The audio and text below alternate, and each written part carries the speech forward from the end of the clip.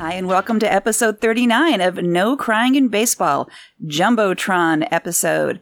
My name is Patty. I've had the best baseball weekend of my life, except for I'm without Potty Mouth. Potty Mouth, where are you? You're not going to believe this. This is so fucking ironic. It's not even funny. I'm coming at you via Skype from New York City, land that I love. Here I am in a New York City apartment. So I just want to say that as our friend Alfredo Alvarez predicted last week, that the Yankees did win that series that we were talking about. A thank you again to Alfredo, and I have to admit that he was right. Severino is now the new daddy of the Red Sox, except for your boyfriend, Benintendi. Benintendi can hit Severino. Apparently nobody else can, and Price cannot handle the Yankees. So that did not go well. I was hoping Alfredo was right. And to get me out of the pain a little bit, I got to see the Red Sox sweep the Nats. I've got to admit, that was pretty sweet. The best part of it was the first night of the series, I went with my beloved brother-in-law and my husband, and it was looking pretty good, but there were 2 outs, and Scherzer walks Jackie Bradley Jr. to load the bases. And the Red Sox fans, and there were numerous, we were numerous in the stands, they go crazy booing because we don't understand this National League stuff in general. And Porcello, he walked ABJ to get to Porcello, the pitcher, is up, and he clears the bases with a double. He was going into that with a 0.000 average. He came out of it with a 1.000 average. It was pretty impressive. So it lifted my spirits a little bit after that letdown from the Sox-Yankees series. And I just wanted to say one more thing on my way up to the apartment. Because I have a little bit of Red Sox bling on me, I ran into a couple of conversations with some Yankees fans, some very nice people, but apparently that things were pretty heated around here in New York City last weekend when the Red Sox were in town. Maybe I should just leave it at that.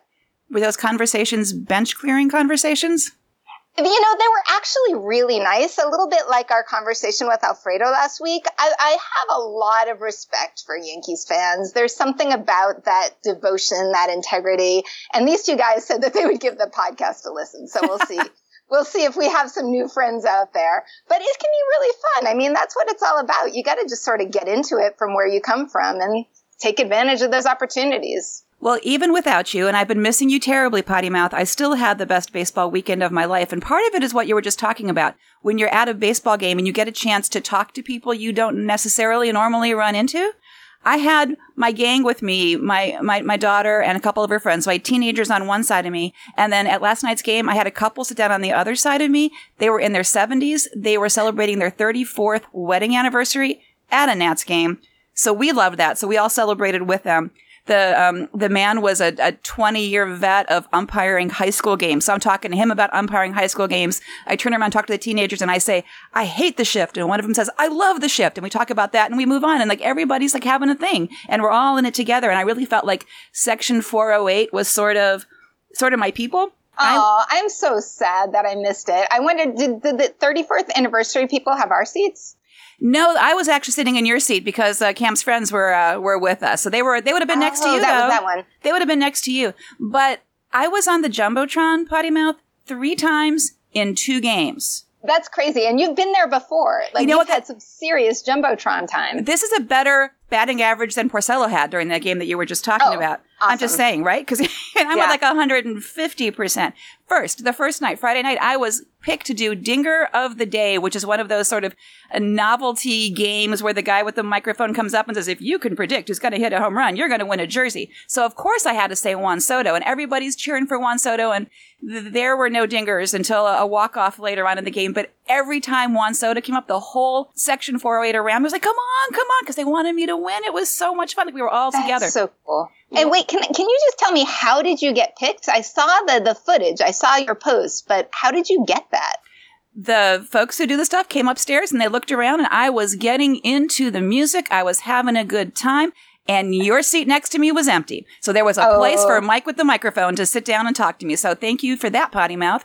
All right. So it's kind of cosmic that I wasn't there then. A little bit. But then last night, I got to be on the actual field, on the grass at Nats Park with my pals for the national anthem. It wasn't just us. There were 100 of us. It was one of those, rookie season pass holder things. And they, of course, panned the crowd. And there I was on Jumbotron again. And we were just in awe. We got to go up the tunnel and walk out onto the field and kind of see the view that the players see when they come through the tunnel. And it was frickin' amazing. That is so cool. And I wish you had been there with me. And the last time I wish you had been there with me was when Jumbotron caught me during the 7th inning stretch dancing like a crazy person, and the teenagers would not support me in this. So it was just me. And I know if you were there, there would have been some dancing. I would have had a dancing pal. Wait, I didn't see pictures of that part. I just saw the dinger pictures. Did anybody get actual evidence of you dancing on the Jumbotron? It was too fast. You'll just have to believe me when I tell you that it's true. But all of those things would have been better if Potty Mouth and Mr. Potty Mouth were there. I am so sad to have missed it, but here I am, not only in New York City, but leaving my offspring here. It's such a weird feeling to be dropping off my kid in Manhattan. So much to say about Yankees, Red Sox, Nationals this week. I want to spread my wings a little bit and go back to one of my favorite boyfriends, Yadier Molina, catcher of the St. Louis Cardinals. And I want to say again, he is not a motherfucker, not once, not twice. And the Diamondbacks manager, Torey Lovullo, apologized again this week. So a few episodes back, I think it's titled something about my boyfriend is not a mofo. We talked about a little bit of a alleged insult, probably substantiated insult that Lovullo said to Yadier Molina. He apologized this week when the Cardinals were at the Diamondbacks, and Molina responded by hitting a home run. So Molina is now at 13 home runs. He's leading the National League catchers in home runs, and he missed a month because of getting nailed in the nuts by a 100-mile-an-hour foul tip. And he still has his highest average and his highest on-base percentage plus slugging since 2013.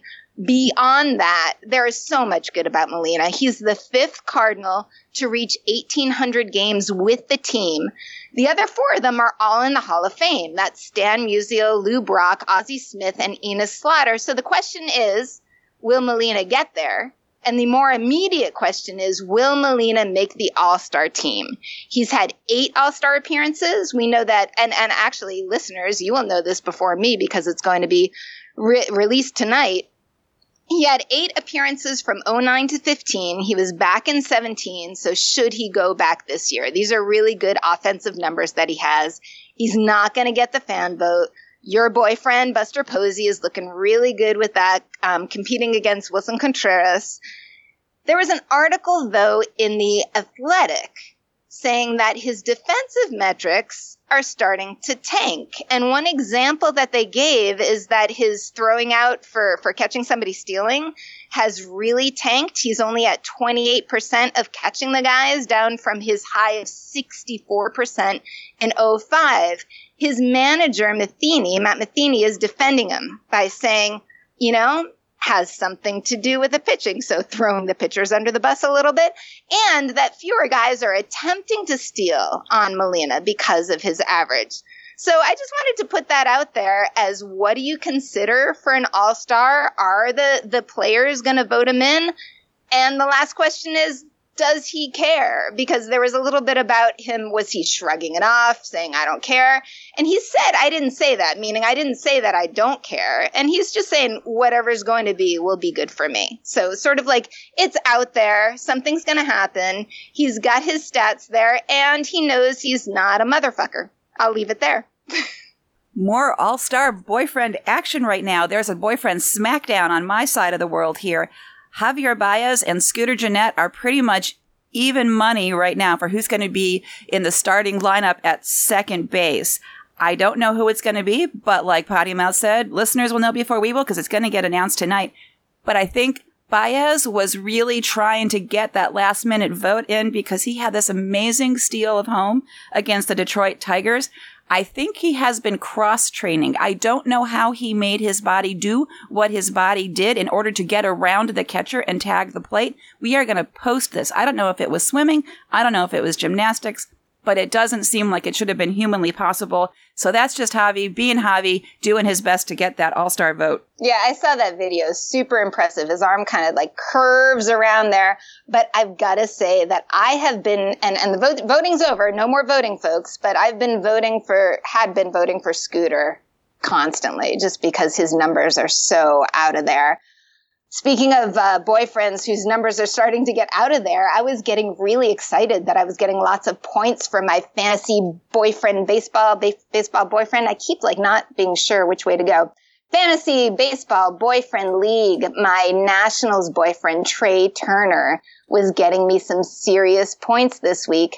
On Thursday, I opened the game, right, to just sort of check out what's going on. I had missed the start, and I saw that the Nats were down first 7-0 and then 9-0, bottom of the fourth.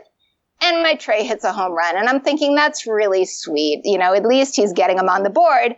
And then bottom of the seventh, it actually gets to the point where he hits a go-ahead grand slam to put them in the lead. He had 8 runs batted in that night. So yay, boyfriend Trey Turner for me. And that was his very first career grand slam, which surprised me because he's hit for the cycle. He's done a lot of amazing things, and that was his very first grand slam. I didn't even know that. I mean, stealing he's been like crazy on. The Washington Nationals, when the season started, were so heavily favored to win their division, right? And possibly the World Series. This was going to be the year. The last year they have Bryce Harper. Everyone's saying this is going to be it. And then everything went downhill. This is like the best laid plans going south. Their hitters that they rely on are slumping. Strasburg, Hellickson, other pitchers, DL, right? So they're out. So this amazing starting pitcher lineup is gone, coming back. Murphy has surgery on his knee. They thought he was going to be ready for opening day. He wasn't. He's back now, but he's not quite up to 100%.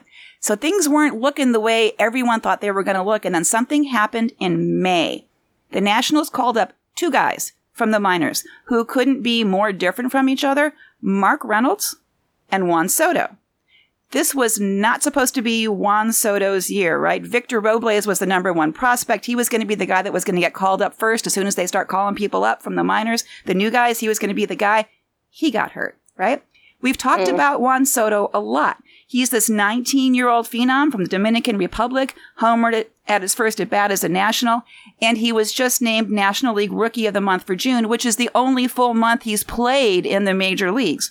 So he was the only bright spot in this terrible month of June for the Nats when people are slumping, they're hurt, whatever. He is reliable. He's going to get on base. He's going to score runs. He's going to get some RBIs. Last night he had 2 RBIs. He scored 2 runs. Great. He is steady as a rock. He is patient. He's consistent. And he's a young guy who is still learning.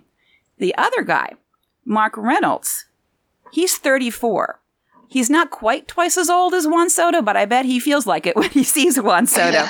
He's from Kentucky. He went to the University of Virginia. When he was there, he played alongside Ryan Zimmerman, the face of the franchise for the Nationals. His major league debut was in 2007. I think Juan Soto was maybe 8, 9, right? With the Diamondbacks. Funny. Right? And he since then has played for 7 more major league clubs, right? He's a journeyman. He has been around the league. And the Nats signed him to a minor league contract in April, right? He's been in the majors for years. He got signed to a minor league contract in April. They called him up a week before they called up Soto because Ryan Zimmerman, his buddy, his old teammate, got hurt. So come on up and fill in for Zim. He hit 2 home runs in his first game as a Nat, but he's not consistent. He's a really super streaky player. He is either on or he's off. He has led the major leagues in strikeouts 4 separate seasons. He's also hit some of the longest home runs. He had records at a couple of different ball fields that have since been, overrun, but he had them for a while. Currently, his average home run distance is 8 feet longer than the league average. He's also led the league in errors, right? So he's either on or he's off, which explains why he's moved around so much. Like, yeah, you're on a hot streak. We're keeping you. Oh, you're going downhill. So he started out strong, just like Soto started out strong, but he wasn't consistent. He even said, expect me to slump. I'm going to slump. I'm going to strike out a lot, but don't worry. I'm going to come back. And he did. So 2 nights ago, this is the night after Trey Turner hit his grand slam, Reynolds won game 2 of the National Series with the Marlins with a pinch hit walk-off home run. Last night, he homered off the very first pitch he saw, which means he homered off of 2 consecutive pitches. Granted, they had a night off in between, but still, 2 consecutive pitches, right? That's got to count for like back-to-back home runs. And then in that same game, trust me when I tell you this is true, he had an RBI double, a 2 RBI single, a 3-run home run, and a 2-run single. He had 10 RBIs in one game, tying the team record with my boyfriend, Anthony Rendon. And then they moved him from first base to 3 base, and we all said, can he still play third base? And he made a spectacular catch as a third baseman, and we said, well, yes, he can.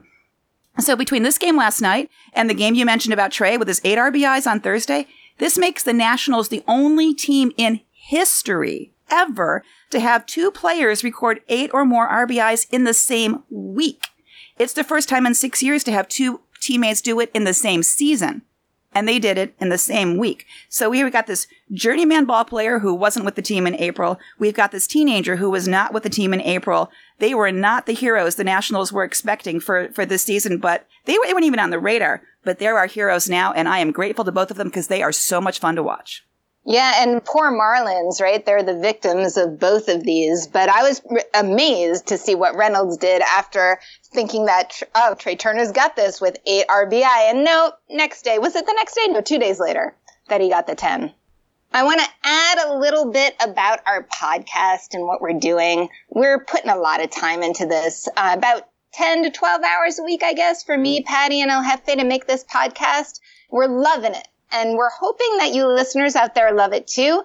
And we're excited because we're thinking about doing a lot more stuff. We're doing blog posts. Patty's got some great ones already out there. We're thinking about doing some special edition episodes, some features, especially on our beloved teams like the Nats and the Red Sox, and much more. But we need a little bit of help. As much as $0.25 an episode, 25 cents or $1 a month is the lowest level that we're looking at, that you can support No Crying in Baseball and get special access to these bonus features, extra episodes. Heck, we could even thank you. I said heck. You know, that's not a potty mouth word. Hell, we might even thank you in an upcoming episode. So check out our Patreon site. It's patreon.com/NoCryingInBball. That's patreon.com/NoCryingInBball. And you can become one of our very first supporters today. You'll find everything you need there to support No Crying in Baseball, and we really appreciate anybody who could check it out. One of the other cool things I got to do at the ballpark last night was see the Women's Baseball World Cup trophy. It's on tour, and their first stop was at Nats Park last night. We'll post some photos. I got to see it. I got to touch the trophy. I'm never going to get to touch a World Cup trophy other than that, so that was awfully cool. But they didn't just send the trophy. There were people to talk to, and the people I talked to, I really enjoyed. Maggie Meidlinger and Sarah Gascon are members of the USA national team and have been for years and years. A lot of these women have been there since the mid-2000s. And I talked to them about what it's like being on this team that has such a short season. We've talked about before how Japan, who has won years and years straight, gets their team together earlier. These ladies said that Japan has a year-round team, actually. They play all the time. And they said one of the other differences is in Japan, baseball is the sport. Whereas here, kids, you know, they might be playing soccer, they might be playing basketball, they have a lot more choices so that everyone is not funneled in. And of course, here, the other problem is girls tend to be funneled to softball even if they want to play baseball. So there's that issue. Yep. And there's just not organized leagues to kind of support this. So they bring women in from all over the country to try out for this, but they haven't been women who have been playing together for a very long time. And some of these women, when it's the off season for the national team, actually play on men's leagues. So I thought that was kind of interesting. That's how they keep their skills sharp, because there's not women's leagues for them to play in. A really cool thing that I saw happening with these women there talking to people and the trophy there, they kind of had it near where the gates are, where you come in, the main gates for the park. People would just stop in their tracks and say, hey, what's that? I've never heard of that. I didn't know that existed. And so there were a lot of conversations. So I'm hoping that this sort of, this PR action that they're doing by bringing this trophy around the country is going to get people to pay attention to not just the World Cup, but to women in baseball in general. And the World Cup starts August 22nd in Vieira, Florida, and I so wish I could go. I just want to add that the U.S. hasn't won this since 2006, but 5 members of that team are on the current roster. So I'm wondering if it's including the 2 women that you talked to. The U.S. is ranked number 3 right now. Behind Japan is number 1. Canada is number 2. And that's a really big deal in Canada right now. They're actually seeing a surge in organized girls baseball. More teams are forming. More leagues are actually being able to form with teams playing against each other. And I've seen a couple articles lately that I'll definitely put out there on our Facebook feed. But I think we can learn something from that as a country, and maybe we need to invest more, like you're saying, that girls are funneled into softball. Why not baseball from the get-go? And why not co-ed baseball as well? There's been some weird stuff happening. There was another article, actually, I think it was in Canada, where there was a playoff and a team wasn't allowed to play because they had 2 girls, and it was a boys' league or a boys' competition. So that makes absolutely no sense. If the girls are able to play, if they're on the team, why not? One thing that's happening on July 22nd, beginning July 22nd, is Women in Baseball Week. So hopefully there'll be a big push to, in addition to just this trophy going around, to actually make it very visible that women play baseball, and there should be more ways for them to do it. And we're going to be part of that. We're going to have some interviews on here. We'll be talking about women in baseball. There's lots of cool stuff that will be going on. I have an emergency grooming situation to mention that is not at all affecting any women in baseball. It's the Frank Zappa facial hair situation of Tanner Roark's. He shaved it all off. He only lasted 4 innings today. He had 100 pitches and loaded the bases multiple times, so I think he's got to start growing the Zappa back. Ooh, was it the Zappa phase that was doing better? Like, did he do better with the Zappa cheeseburger thing than he did with the full beard? He couldn't have done worse than he did today. I'm sorry, Tanner, I love you, but it's not working for you. Time to start growing that beard again. In the week ahead, excitement, all-star excitement is building. Tonight is the night where the teams get announced. And then later on this week, we start doing our volunteer gigs for All-Star Week and seeing what's happening here in your nation's capital. I'm very excited about that. And before all that happens, I'm a little worried. There is a disturbance in the force. In the fantasy boyfriend baseball league force has been shaken up. And I'm shook to the core. Oh, I know what that is. That is the Tacoma Park Sox have edged you out of 4th place. That's what your NCIB team, I believe, at least at the start of recording, was in 5th with the Tacoma Park Sox in 4th. But you still have your other team in 3rd, right? And Deborah's still in 2nd, and I think I'm still in 1st place. This is what we call damning with faint praise. Yeah. That is all true, but I don't have to be happy about it. We got all-star stuff going on. We got women in baseball stuff going on. We got one more week before the all-star break. So please tell your friends about this podcast. Subscribe to the podcast. Please review us, because if you review us, more people can find us. That would be really cool. Apple Podcasts, Spotify, Stitcher, wherever you get your podcast. Think about going to our Patreon site. We need your help to keep going. And please come home, Potty Mouth. Until then, say goodnight. Good night from New York.